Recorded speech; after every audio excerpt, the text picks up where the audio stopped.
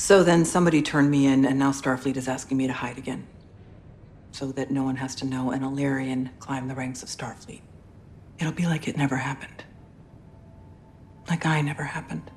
So, you had your playtime acting like one of them, accept your dismissal, take your licks, and go home. No, Why not? because I shouldn't have to hide anymore. None of us should.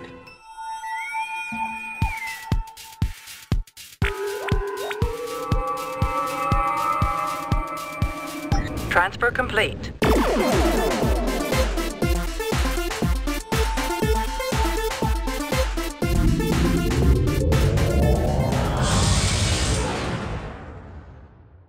Hello and welcome to Subspace Transmissions, the podcast where two Trek fans step into the courtroom and tackle the best, worst, weirdest, wildest, and everything in between that Star Trek has to offer. I'm Cam Smith, and joining me on the bridge. This is Tyler Orton, hiding his fondness for Gilbert and Sullivan. I feel like your intro was missing something. I really needed the dun dun dun, dun dun dun, kind of like People's Court intro. I apologize for not living up to your expectations, Cameron. No, it was on me. I should have been the one doing that as you were talking, or whatever. Okay, well, yeah. And why would that be, Cam? Why this fondness for People's Court right now? Because we're here this week to talk about the latest episode of Strange New Worlds, episode 2 of season 2, Ad Astra per Aspera, which is our return to the Star Trek courtroom drama. It's been quite a while. Incoming transmission. And we're interrupting that subspace transmission for an emergency transmission, Cam, with regards to the fate of, Star Trek Prodigy, but maybe a broader discussion about Star Trek and streaming overall. News just broke this week, or this past week, as you are listening to the show now, that Star Trek Prodigy Season 2, it will finish production, and it will be shopped to other networks, but Paramount Plus has canceled it. It will not air on Paramount Plus. And I think about it this way, Cam. We've had 3 Star Trek series that will all essentially end within a year's time. Discovery, Picard, and Star Trek Prodigy. Now, people might think of this news and be like, oh, what does this portend to the future of the franchise? I want to point out that Star Trek, or I should say that Paramount Plus, canceled a number of different shows. Mm-hmm. What I think this indicates is all the shows that were canceled weren't getting any ratings. And Cam, just in our day-to-day lives, we didn't know anybody who was watching Star Trek Prodigy. Like, we like the show. I don't know anybody who I would interact with on a daily basis. Like, sure, there's folks online that, would talk about it, but that's about it for me. Yeah, and even the amount of people talking about it online was a much smaller number. Like, if I would go to message boards, a lot of people were talking about Picard, or even the new seasons of Lower Decks. But when it came to Prodigy, it was like 1 or 2 people being like, hey everyone, this show's really good, you should check it out. And if you asked me this 18 months ago, I would not have thought it to be a problem. The whole point of this is you're building up these library archives for younger folks to get those younger folks into Star Trek at one point. The economics of streaming have changed significantly since about last spring, spring 2022, when for the first time, Netflix started posting losses in subscriber numbers. Now, a lot of it actually had to do with the Russia's invasion of Ukraine, and Netflix stopped, providing services to Russia, and so obviously they lost all those subscribers. And if you kind of dig into numbers a little deeper, the Netflix numbers weren't nearly as bad in terms of losing subscribers, but from that point onward, these streaming services have been making these big cuts rather than just unloading ridiculous amounts of money into building up their content libraries there. I don't think this is necessarily a terrible thing for Star Trek that is not affecting other shows out there. I think there's still room for Star Trek to exist. I just don't think that we're in that era in which, Cam, we're reviewing, 5 different Star Trek shows all in 1 year last year? Yeah. That era is long gone at this point. Yeah, and it is kind of a bummer, though, that it sounds like they're going to offload Prodigy completely from the Paramount Plus streaming service as well and shop for a new buyer. it would be nice to have all the Star Trek shows collected under one umbrella. But as you said, it must have just been like tumbleweeds for viewership on this one. Oh, I can imagine, and I don't know how they measure the metrics or anything like that. But the fact is, like, it could have been tens of thousands of people watching every episode. Like, that's what it could have been. You know, we're at the point where Star Trek Discovery. It's 5 seasons in. The creative team did not want Star Trek Discovery to end, but it's the economics aren't worth it for that show to go beyond season 5. For Prodigy to end as quickly as it did, I can only imagine how much lower the metrics were in terms of viewership for Star Trek Prodigy. I just don't think many folks were watching it at all. And I know what you're saying. It sounds like a bummer that they're taking off season 1 and we won't get to see season 2 on say, Paramount Plus. I think it's actually a good thing, though, in that it means as if they're very serious about finding a new home in which they can package up the entire series, not just, season 2. They can package up the entire series and find a new streaming service or new network to put this on. So it's a little bit of a confusing thing here. I'll try not to get too much into the weeds here. But in this case, CBS Studios is the studio producing the show. Paramount Plus is the network on which it airs. They're both owned by the same parent company, though. So think about it back in the 90s, Friends was produced by Warner Brothers, but it aired on NBC, which is now affiliated with Universal. So those are two different parent companies involved. So this is actually more of a better thing about maybe some hope for the future of Prodigy to go beyond season 2. I wouldn't necessarily bank on it, but it does leave some hope for some fans out there. The hundreds of you that might exist. And maybe it'll wind up somewhere that doesn't air episodes 5 at a time with like 6-month breaks between.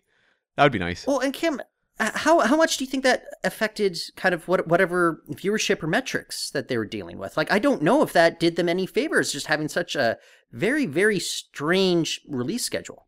Well, you could never build up momentum. It was like, okay, we've got 5 episodes, we're loving this, and we're off the air for like months. And if you and I are getting frustrated, what about like a 10-year-old child who's watching this this show? Well, I remember like watching Ninja Turtles as a kid, and it would like as a kid it'd feel like an eternity between like any new episode. Like it would just seem as if you'd watched like 10 of the same episode like again and again and again before you eventually get like a new batch of episodes as well. Yeah, and so like hopefully season 2 is handled better. It is just kind of a bummer though to me because Prodigy was just visually was so ambitious. It had a great energy, really well written show. I was kind of joking in our WhatsApp group when we were talking about this that, Star Trek animated shows have a history of going off the air kind of ingloriously after season 2 when you look at the original animated series. But the original animated series, I wouldn't say was the most ambitious, where it really felt like at least the people creatively behind Prodigy really had a vision and they really believed in what they could do with the Star Trek brand. Well, I'll also point out that in terms of the budget of the animated series versus Prodigy, and also just, I think Prodigy was an extremely expensive show to produce just based on how like magnificent it looks. So if the viewership isn't there and it's very, very expensive, I can understand why Paramount would say, goodbye at this point. For Canadians like us, I'm not exactly sure what this means. Does this mean that, we'll like crave the streaming service up here and watch the Star Trek shows air? Will we be getting it a little earlier? Does it even matter if it can find a new home down in the United States? My guess is like watching it up here will be contingent on them securing another network down in the United States. And if they can't, I think they'll just license it to other folks overseas and we'll be able to watch it on Crave at some point. Hopefully, because I would like to see this story resolved in season 2. That is my big concern, actually, is that they'll shop around season 2. Season 2 will get aired, and it won't resolve the whole Chakotay cliffhanger and all the sort of stuff that they've been building up in season 1. Like, they were kind of like threading things along to continue the mystery into season 3. That's my concern. Yeah. Sorry, Chakotay. Like, that might just be kind of the tagline of the series. Like, so, okay. More broadly speaking, though, So Picard got to go out, the series Picard got to go out on its own terms. Not so much with Discovery. You could tell that they did not want season 5 to be the final season of Discovery, but, the folks behind the scenes were nice enough to give them a little bit of extra budget to wrap things up, and, we'll get that show, 10 more episodes of that show, and we'll get to the finale there. I wonder about the future of Strange New Worlds, though, in that it clearly has, like, the kind of buzz and pop culture momentum behind it that we just didn't really get with Discovery after, I'd say, season 1? Yeah. And I'd say Strange New Worlds has more buzz behind it than Discovery ever had. I still don't know if the economics of, Strange New World makes sense to go beyond, maybe 4 or 5 seasons as well. It's just like, how many streaming shows, and I'm not talking about shows that's, like The Crown, which started, in the past decade, but like, how many streaming shows really go beyond 3 or 4 seasons? It's the economics of it, based on how frequently they get canceled. They just don't seem to add up, because viewership will inevitably drop off at the same time that budgets have to go up as you're paying the writers and the actors more money. So it's, I don't know, like, but maybe Strange New Worlds is the crown jewel for Paramount Plus at this point, and they'll be willing to kind of, take that burden on and maybe lose a little bit money just to carry some sort of prestige. Like, I don't know. It wouldn't surprise me to live in a world where they just had Strange New Worlds going and hopefully Lower Decks for a couple more years, but just having kind of those two as their sole Star Trek content. That wouldn't shock me. It's kind of actually a little surprising to me that, obviously with Prodigy's cancellation and sort of this announcement that they're going to focus more on miniseries and movies, that they are forging ahead with the Starfleet Academy show set in the Discovery universe. That does surprise me a little bit. I don't know that I see that one getting 5 seasons at this point. Well, I also wonder, like, I kind of wish that they, instead of canning Prodigy, that they canned Starfleet Academy before we even got out of the gate. But the problem is, I have to believe that the viewership numbers for Prodigy were abysmal, like absolutely abysmal. And, it's not to be, some sort of judgment against the show. I mean, we both liked it, but we didn't know anybody who was watching it. No, it's going to be kind of one of those hidden gems of Star Trek, I think, in the future. And this whole new streaming era, I think, like, 20, 30 years from now, people will be like, what is this Star Trek Prodigy? What are these short treks? There's these, like, odd little, shows and one-shots that popped up out of this whole era that I do think will be kind of momentarily forgotten, but rediscovered further down the road.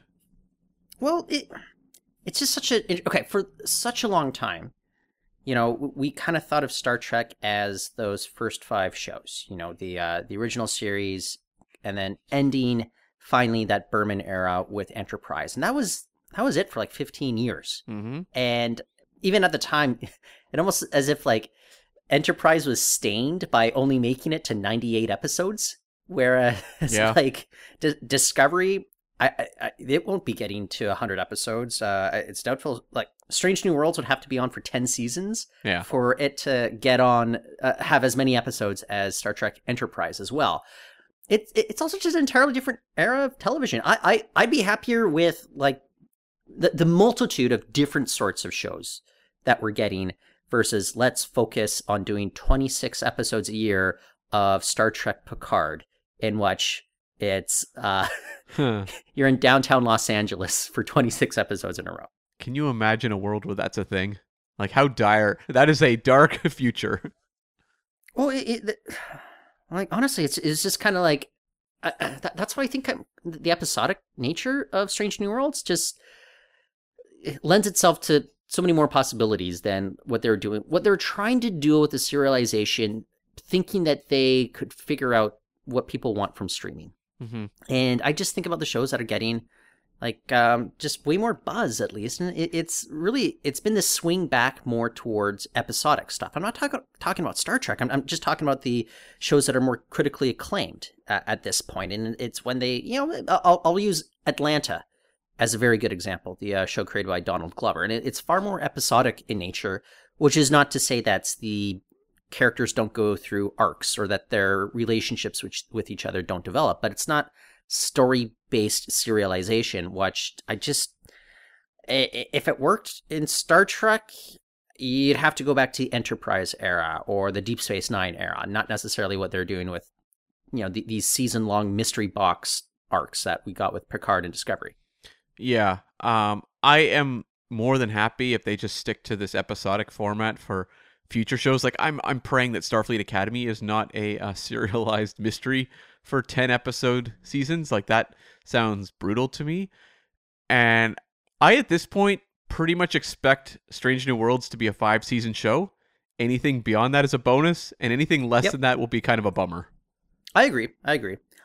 Wait, so on that Starfleet Academy train, I remember just talking about it a couple weeks ago where I want it to be more like hammy and cheesy along the lines of like 90210 or something like that.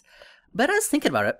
There have been these kind of teen dramas that have taken themselves seriously and that have done like season-long mystery arcs that have worked. If this show is more in the vein of Veronica Mars, the television show, I think that would actually be quite fantastic. But I'll say this, Veronica Mars was a pretty dark show. And not dark in the way that we're watching people get their eyeballs extracted from them, or watching naked Klingon ladies or anything like that, but dark in very dark themes and very noirish as well. Not a pun on dark, by the way. So I don't know. I think there's hope for Starfleet Academy to be something beyond just self-seriousness cringe, but based on maybe the creatives. And look, I've never seen the Nancy Drew show, so I can't speak to the showrunner's credentials, but I just know with the Kurtzman stuff, there's been a number of misfires in how they take themselves very seriously at times. And I think they really need to change up the energy of Star Trek Discovery. My biggest concern is that this just feels like an extension of Star Trek Discovery, as opposed to a new show with a new kind of tone and energy existing within the Discovery timeline. Well, I mean, don't you think they're going to open the door to a lot of these, hey, Dr. Culber is here for this week. Oh, look, it's Adira. I just wonder if there's going to be all these kind of drop-ins. We can find out what's going on with David Cronenberg week to week. Sure. I remember, okay, here's what annoys me so much. I pay way too much attention to the Facebook groups and the Reddit groups, but when they had the preview for the episode last season that featured the return of Non, it was all the people in Facebook groups were wow, yay, Non is coming back. And I was BS. Yeah. Who on earth was on the Non train when she was given 2 lines per episode? One line of course was yum yum in that season 2 finale. You folks are totally full of it. Yeah, and I mean, just when the character started to get a little interesting, she was off to the seed vault. Yeah. So you couldn't even really hang on to much. I mean, I wouldn't mind if Non was an instructor at Starfleet Academy. Sure, why not? Give that poor actress something to do at last. Well, remember they put her in the main credits for the first 5 episodes of season 3, and we could not figure out why for the life of us. Yep. And then that stopped. Well, they're being very nice. They're being very nice to her, and props to them, because I don't know, it's just interesting because they didn't realize that they wanted to make Tilly the XO, obviously, until they started breaking season 3 down, and they realized that no matter what, Non would have superseded her authority just based on rank and experience. So they had to find some way to get rid of Non. Yeah. My hope for this show is I want David Cronenberg to be the cool teacher who turns his chair around and is "What up, kids?" That's a show I would watch. Oh yeah, and he wears his hat sideways all the time. Kind of like Rod Belding. Yeah. Oh, yeah. not Mr. Belding, but Mr. Belding's cool brother. That's right. From Saved by the Bell. That's right. We'll take out the part where gotcha. he like disappoints all the kids and is a total heel. Just keep him as like the cool teacher. Preferably, I'm okay with the long wig as well.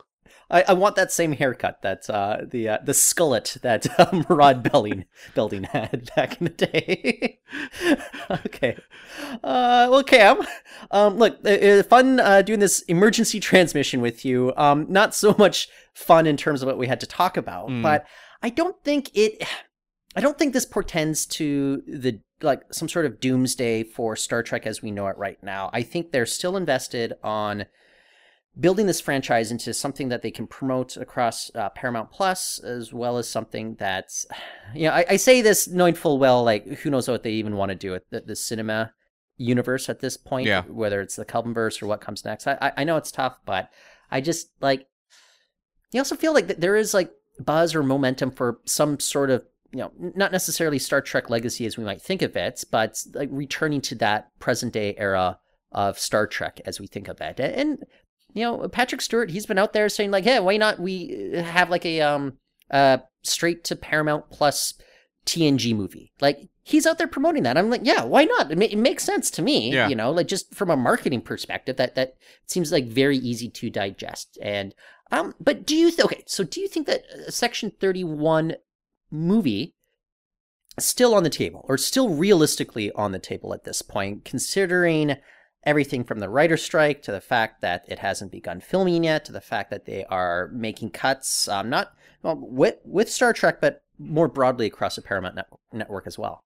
My suspicion is it is, and that's for one specific reason, and that's Michelle Yeoh's involvement, because that would get some attention, having her fairly fresh off her Oscar win, leading a Star Trek movie. That's just good for their service. If this were an Ash Tyler film, I think it might have quietly, died.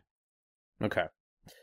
Well, sir, why don't we get back to our regular scheduled transmitting? Yes, there you go. Transfer of data is complete. So, Tyler, ad Astra per Aspera. What'd you think? I don't think this one was a dud, but I think it was flawed in concept, and it really did not work for me in terms of the fact that Look, Star Trek is not above heavy-handed metaphor. Believe me. But I like it when Star Trek is posing difficult questions.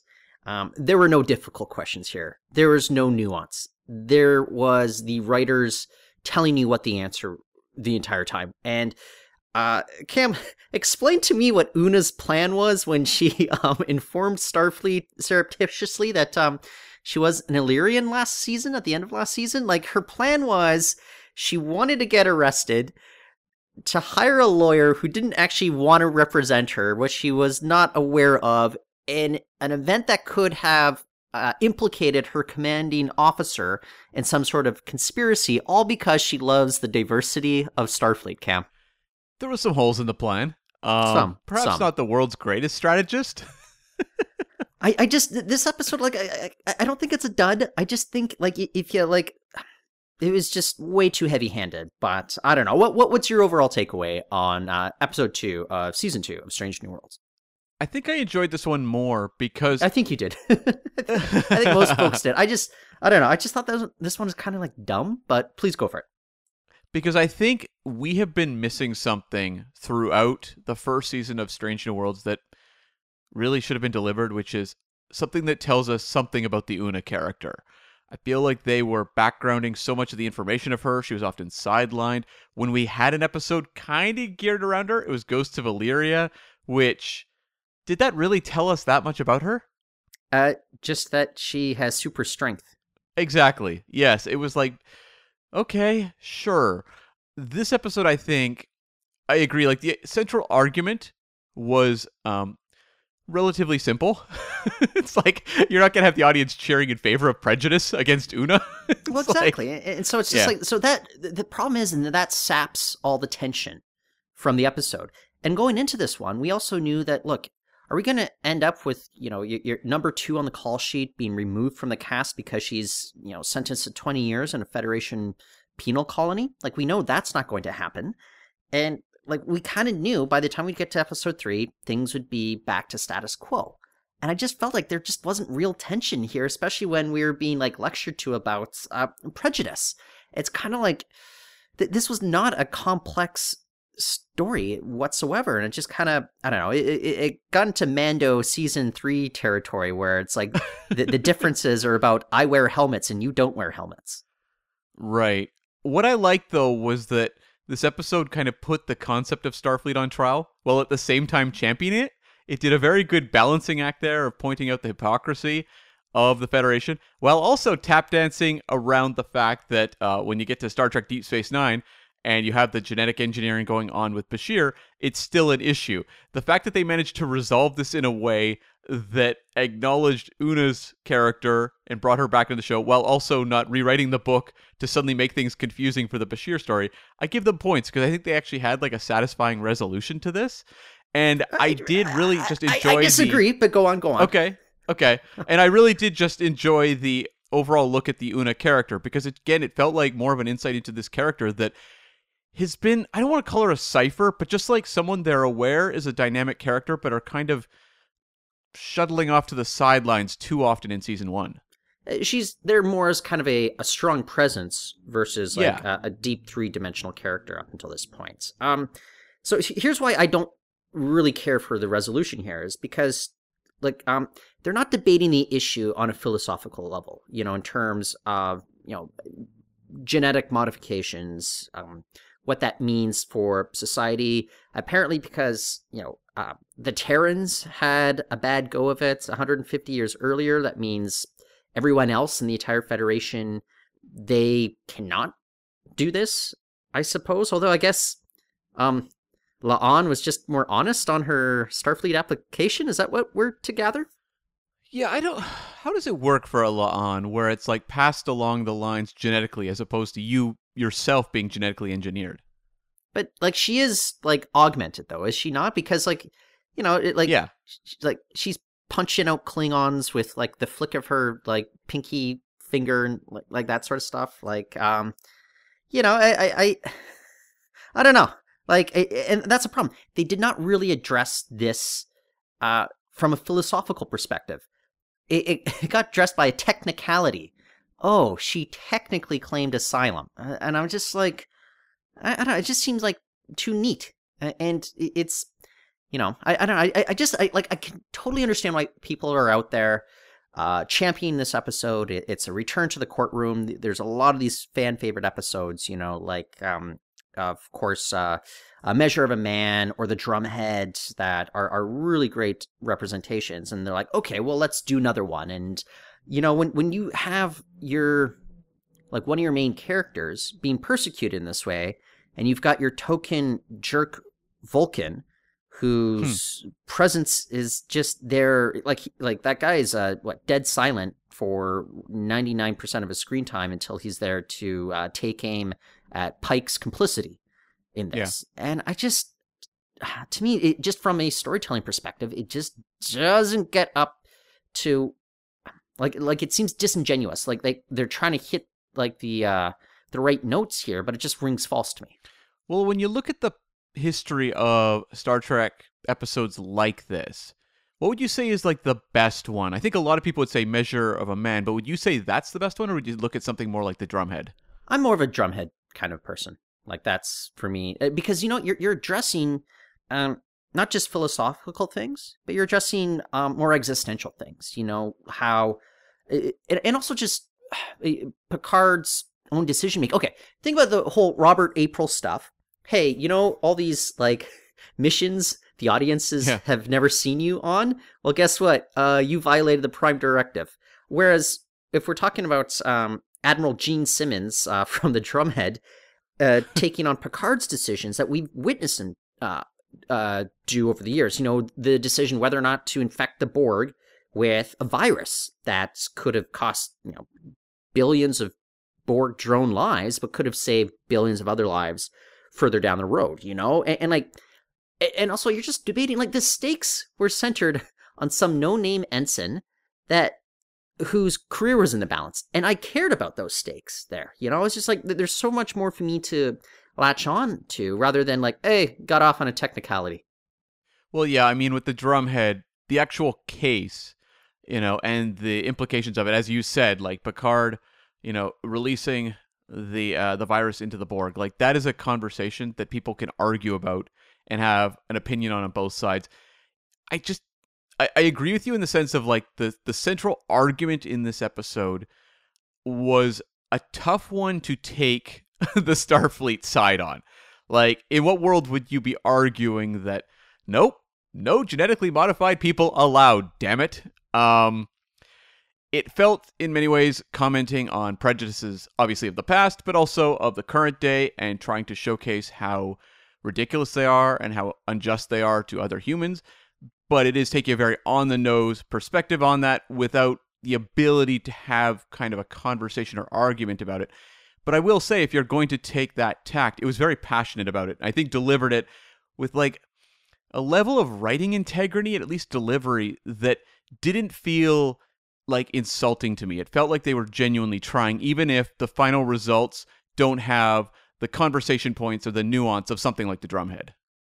Do you get the sense that maybe the writers had painted themselves into a corner last season, with the arrest of Una at the very end and how they set up Pike not accepting her resignation upon finding out that that Una had been genetically modified? It just, like, I feel as if like it wasn't like they had this master plan all along and was going to culminate in this. Yeah, I mean, when you had Una being arrested, it's like, how do you get her out of this? I do give them points for one thing in particular, which is that it did not revolve around a Pike speech.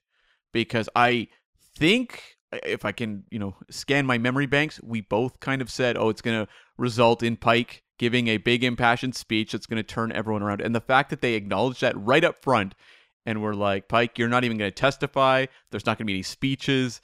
I was like, well, they're self-aware enough to realize that, like, there is an expectation with not just this show, but any Star Trek show, that it's going to revolve around the captain giving a big speech and just basically ending the proceedings.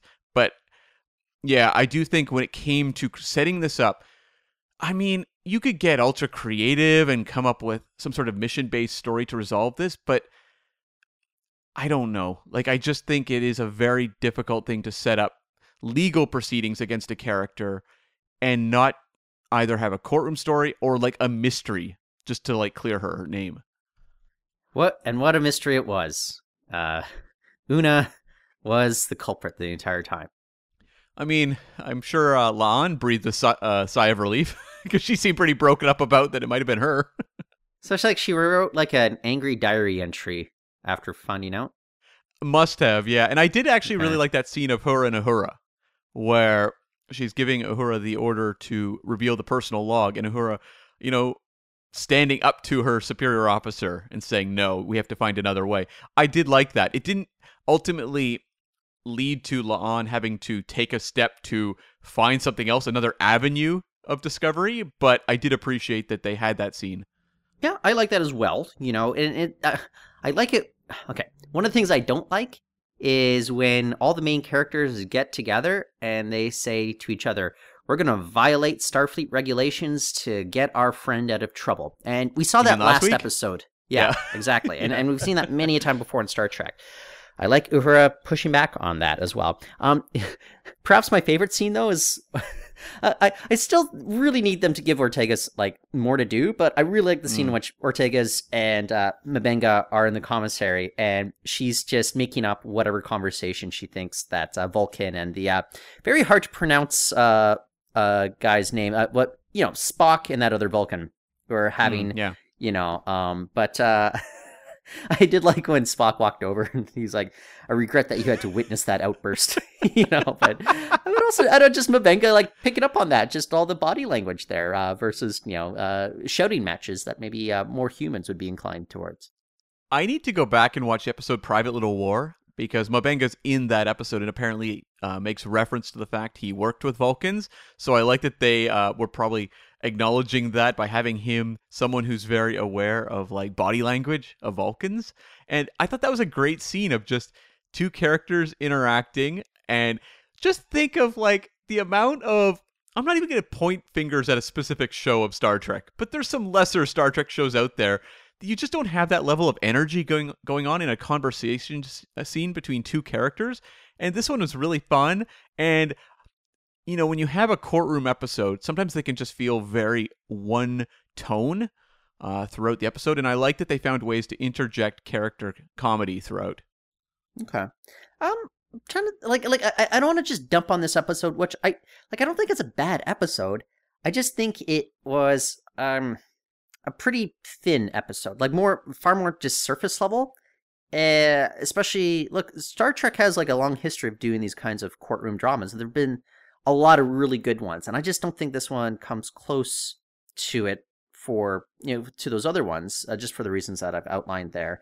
Look, I'm not going to keep dumping on this, but there was some silly stuff going on in like Una's explanation, which is very long. Her explaining all the history of augmentation among various Illyrian colonies and how there had to be a city or two cities, but divided between Illyrians and non-Illyrians with augmentations versus no augmentations, and then there are some stores that wouldn't serve augments.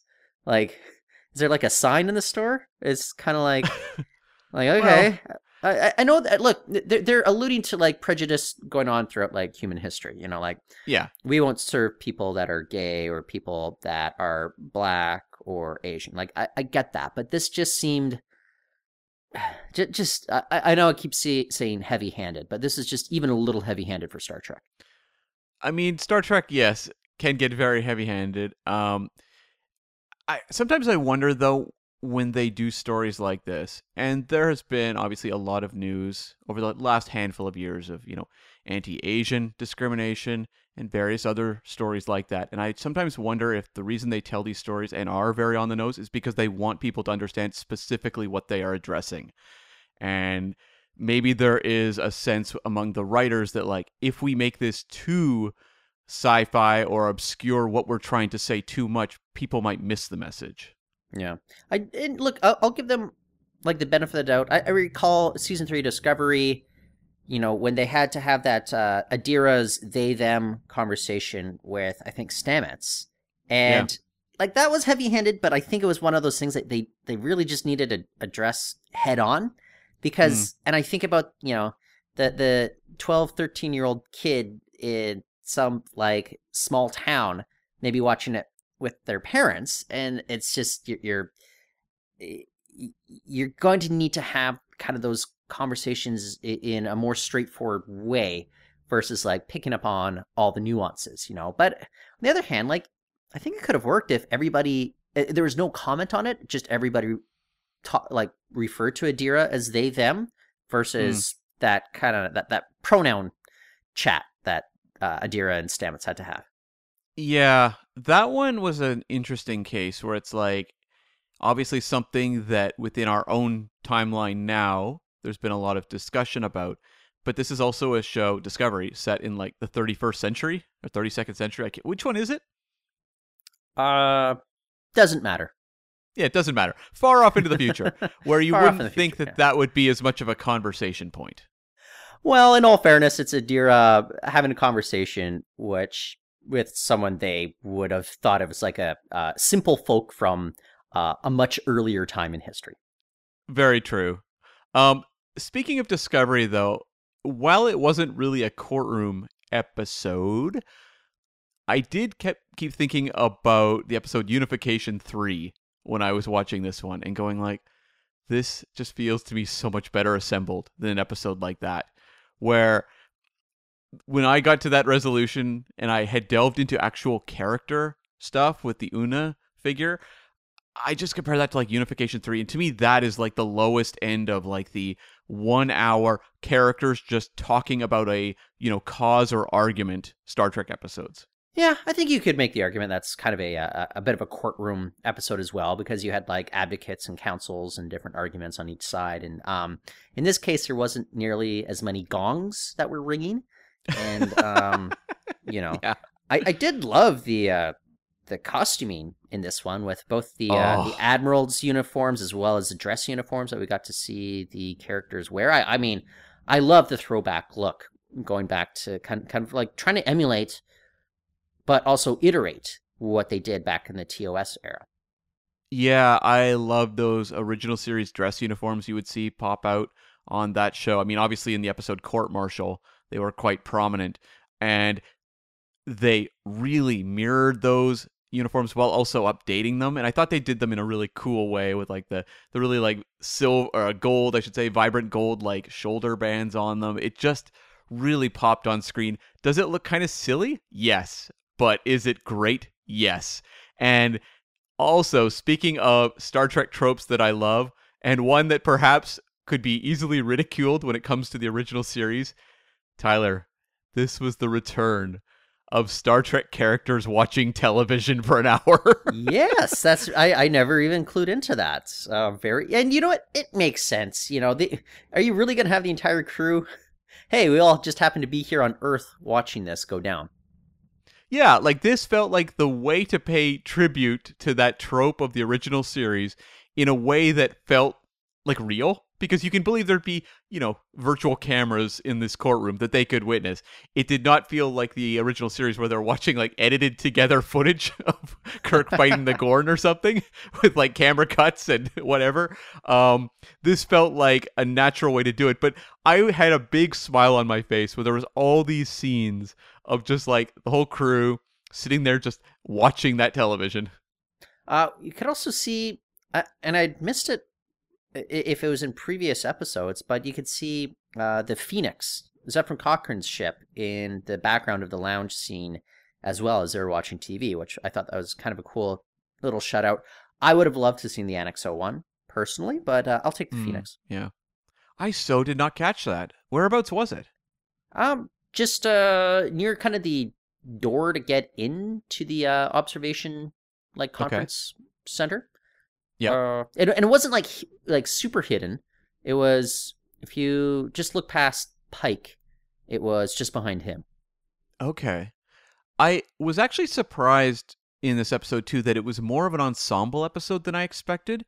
I mean, clearly it's very focused on Una and the Nira character, but the entire crew had moments throughout, which I really didn't expect given the premiere. I thought that was going to be kind of our ensemble characters episode, and this would very much be the Pike and Una story. Right. Speaking of Nira, okay. So, and again, I'm going back to Una's plan. Was her plan to get Nira to take the case the entire time? Because, she said, oh, Nira, you figured it all out. It's like, I was the one that did this, all in an effort to show diversity in Starfleet and prove some hypocrisy. But, Nira didn't want to take the case. And so, did she figure out that Una was behind this before she took the case? After she looked at the case files? After she had already gotten over to the Enterprise? I was just a little confused on Una's plan throughout this. I didn't get the sense Una was the one driving the plan in regards to the lawyer as much. I thought that was more of a Pike thing, because you had Pike in the previous episode talking about how he was going to track down this lawyer, which they showed in Una had also reached out to Nira as well. Yeah. She reached out and then didn't hear back, and then Pike reached out, didn't hear back, and so Pike decided to bring minimal oxygen with him to this planet. Right. So, okay, now I'm trying to look at this from the point of view of the Una character. What is her plan? Yeah. The classic Soji question. She did not want to take the plea deal, in what she would have gotten the dishonorable discharge. Did she go into this wanting to make a case for herself? And the lawyer element was more of a much needed addition to what ultimately happened, but wasn't necessarily in the plans to start with? My takeaway is she wanted to go into this to redeem Starfleet and show that Starfleet can accept diversity within its ranks. But she was taking a real leap of faith, counting on what seemed to be kind of the worst lawyer ever, who was that guy that we saw at the very beginning, who was like, yeah, you should really take this case. You got no chance otherwise. Yeah. So, I mean, so that's no guarantee that she would get Nira. It took Pike almost dying by not bringing enough oxygen with him to then get a sit down with her. And then he gave her the case files. So I'm guessing... So, like, at what point did Nira figure out that, like, Una was behind it the whole time? I don't know that I have an answer to that question. And I don't know the writers do either. I think it was just something kind of said at the end.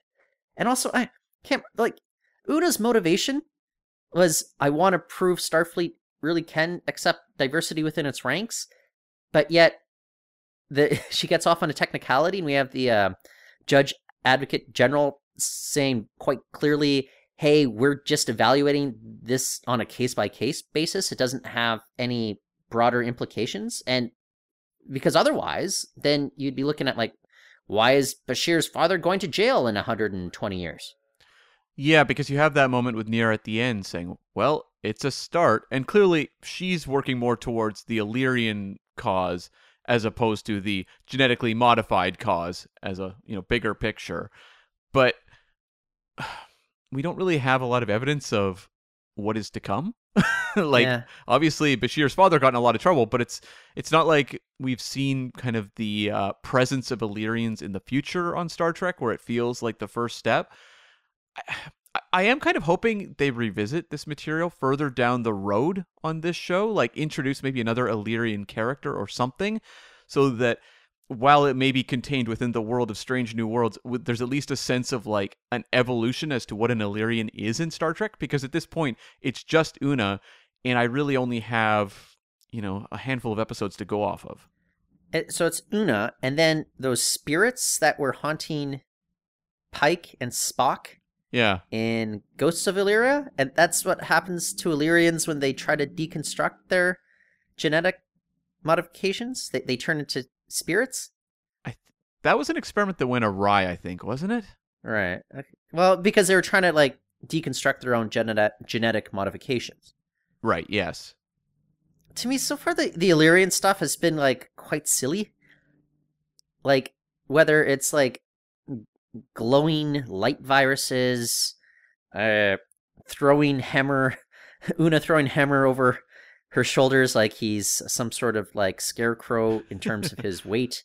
I don't know. This one's just, this Illyria stuff has not quite been working for me. You get a colony of Illyrians get provisional Federation citizenship, but the deal is they have to agree to stop doing any genetic modifications, yet some decide to keep doing genetic modifications. Why would the Federation, like, grant them citizenship in the first place if there was still so much conflict within that particular colony? That is an excellent question. Here's maybe instead of answering that, here's another question. Sure. Should they have done an episode early on that was specifically focused on Illyrians and their culture and society?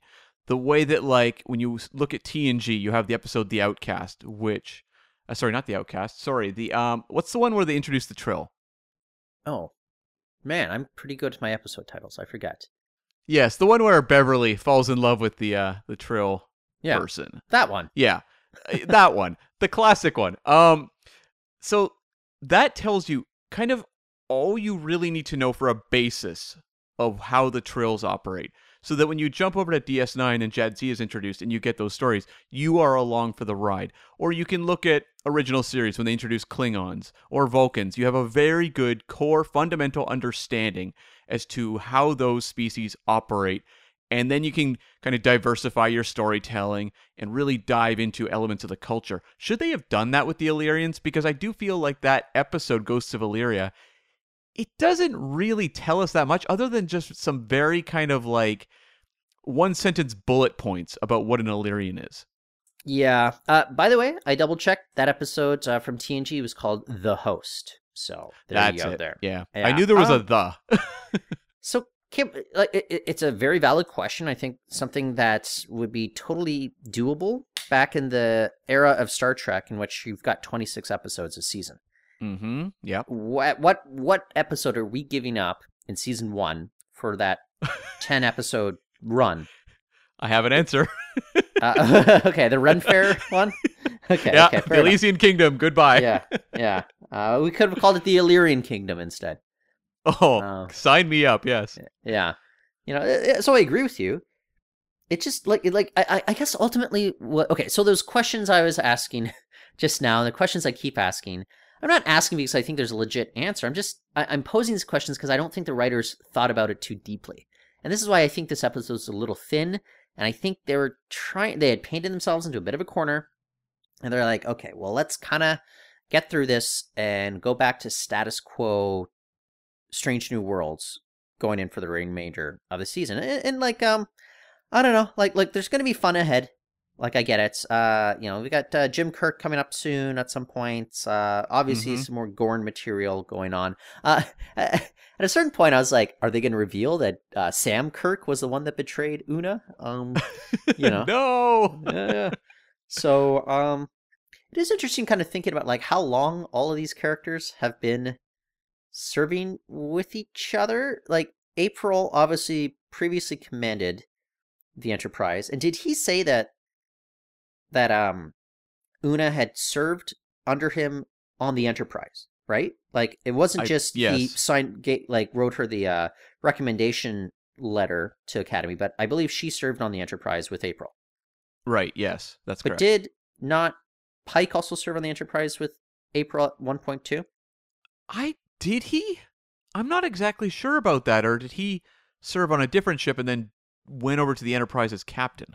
I guess what I'm getting at is like, also, Una first met, okay, so April gives a recommendation to Una, and then Una first meets Pike while he's giving a speech, and she's in Starfleet Academy. Mm-hmm. And I think at one point, all three of them are serving together. Like, I get the sense between, like, Pike and April is that those two men had served with each other before as well. Mm-hmm. So you definitely get that sense just from the relationship. I think, of the pilot of this show where you had the two of them, in the snow there, talking about Pike going back and serving on the Enterprise. That didn't feel to me necessarily like Pike talking to a superior officer, even one he's kind of friendly with. It felt like two people that actively knew each other. Yeah. So have they ever underlined? Well, I guess what I'm Pike ultimately served with him. Yeah. Getting at is like, is the Enterprise Pike's first command? That's my sense. They definitely haven't kind of built up the sort of legendary previous ship assignments with Pike the way they do with some other captains. So I think it makes sense that the Enterprise is his first one. Okay. So obviously Spock joined as an ensign and managed to serve on the Enterprise throughout his entire career. Uhura too. Yeah. Uhura as well. And La'an said, so has La'an only been in Starfleet for 2 years? Because she said that since she graduated, she gets promoted every single year. And she's a lieutenant now? I believe that's correct, yes. Okay, so wait. Year 1, she's an ensign. Year 2, she's a lieutenant junior grade. She's now chief of security by the time we meet up with her in season 1 of Strange New World. So that'd be year 3. She's now in her 4th year of she's served 3 full years in Starfleet and is now in her 4th year. And I guess she's going to be a lieutenant commander by the end of this season. It's entirely possible, yes. It's kind of a little bit of the rapid fire J.J. Abrams Kelvinverse promotion track. For sure. And we also did the math one of those episodes on Riker's ascent through the Starfleet ranks, in which we realized that he would have gone from ensign to first officer of the flagship in a span of 7 years, which seemed awfully quick as well. So, okay. Obviously, you find me digging into more of the minutia of this one rather than the broader kind of philosophical stuff, because I think I kind of addressed that and kind of my problems with this one. I just, this one didn't quite work for me. I don't think it was a bad episode. It's not there with the Elysian Kingdom, which I thought was a bad episode last season. So, I don't know.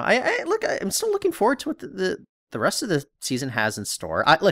The Jim Kirk stuff in the season 1 finale,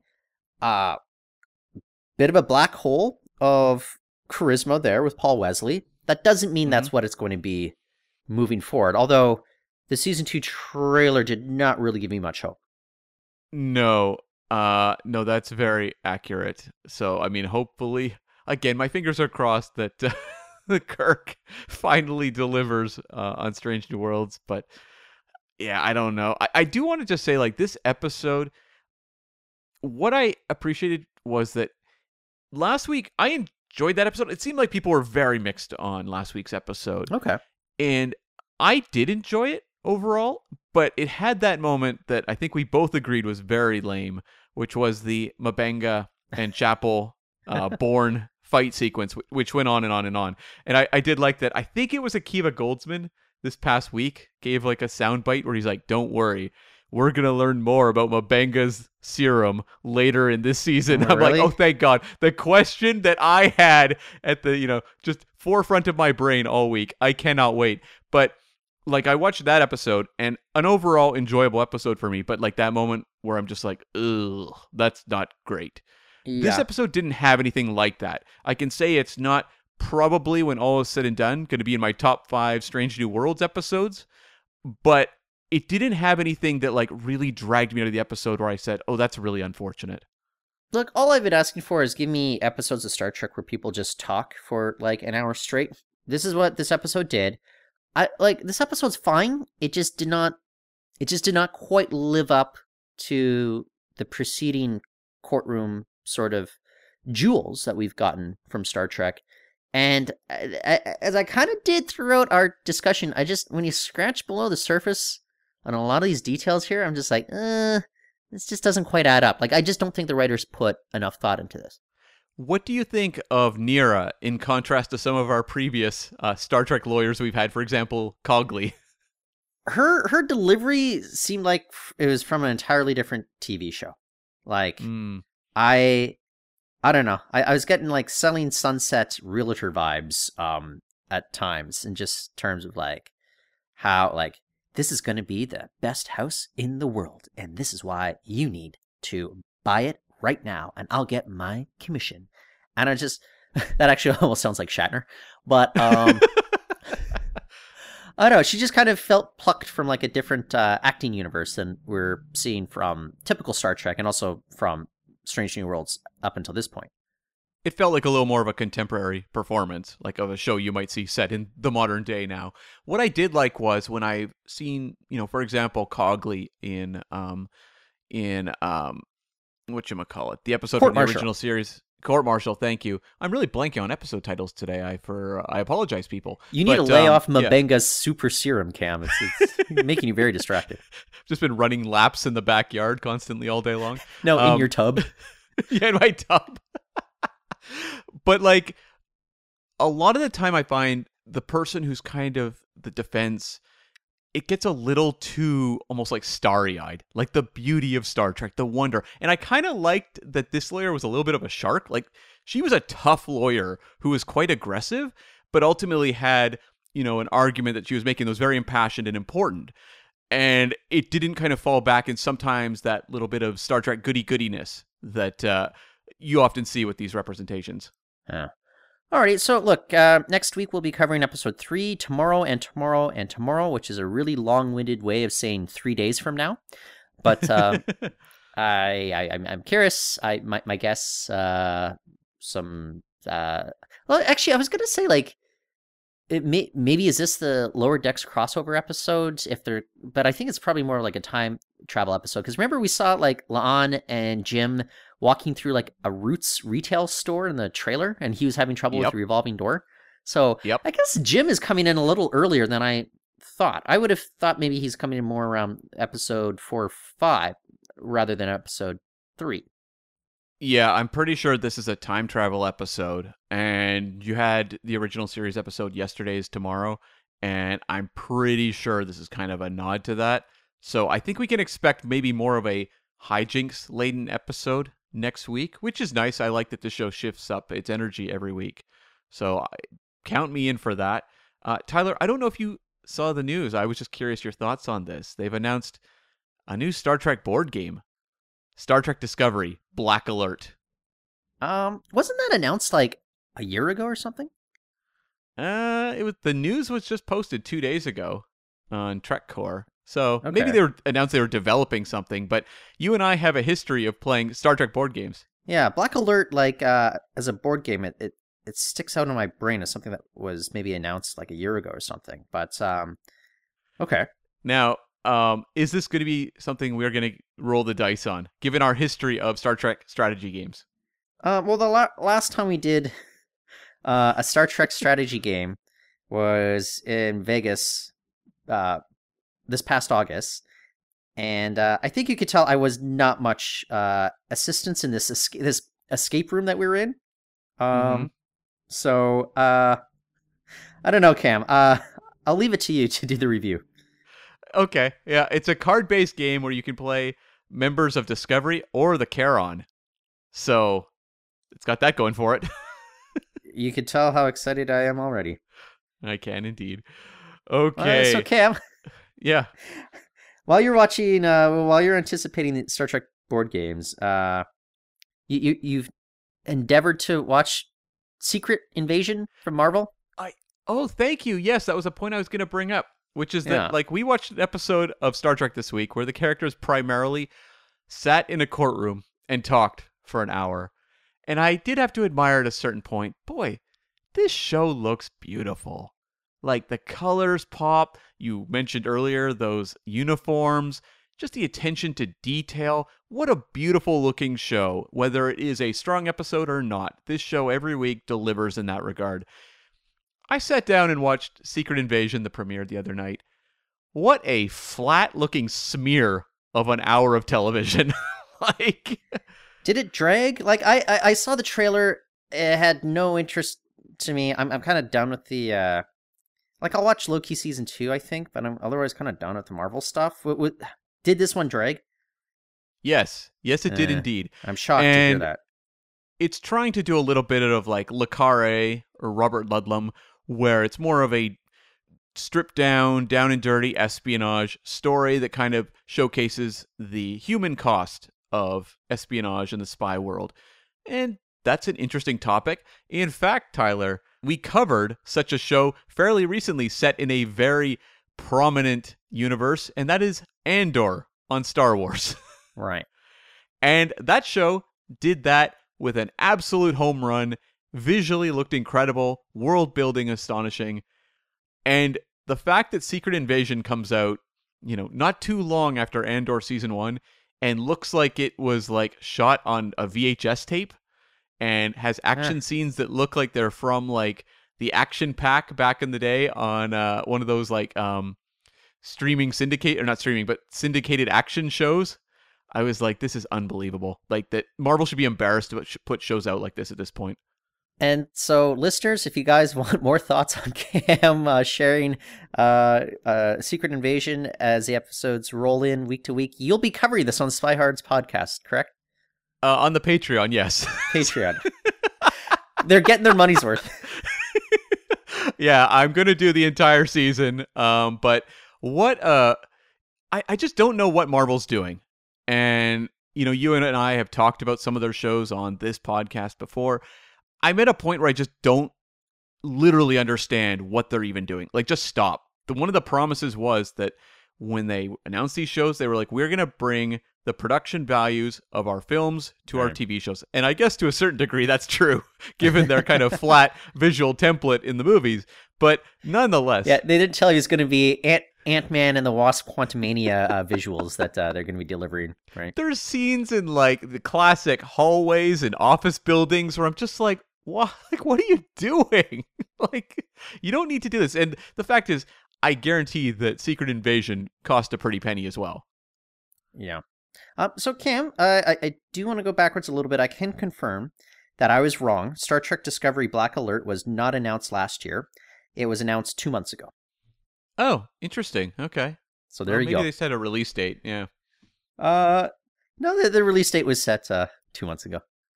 Okay, well, fair enough. There you go. I think you're just reading old news. TrekCore was late to the party on that one. There you go. Yeah, hey, slow news day. They got to fill it with something. Exactly. Okay. So if you enjoyed listening to this podcast, we want to hear from you. Jump on over to the Facebook page at facebook.com/subspacepod. And as Tyler said, next week we'll be back with the latest episode of Strange New Worlds. And you can also find us on the Twitter. I'm at Cam, V as in violation of Starfleet law, Smith. You can find me at Reportin'. That's REP. P as in Prime Directive is what General Order 1 is now being called. ORTON. Okay, so until next time, the arena is closed. Okay, Yeah, okay, the Elysian Kingdom, goodbye. Yeah. We could have called it the Illyrian Kingdom instead.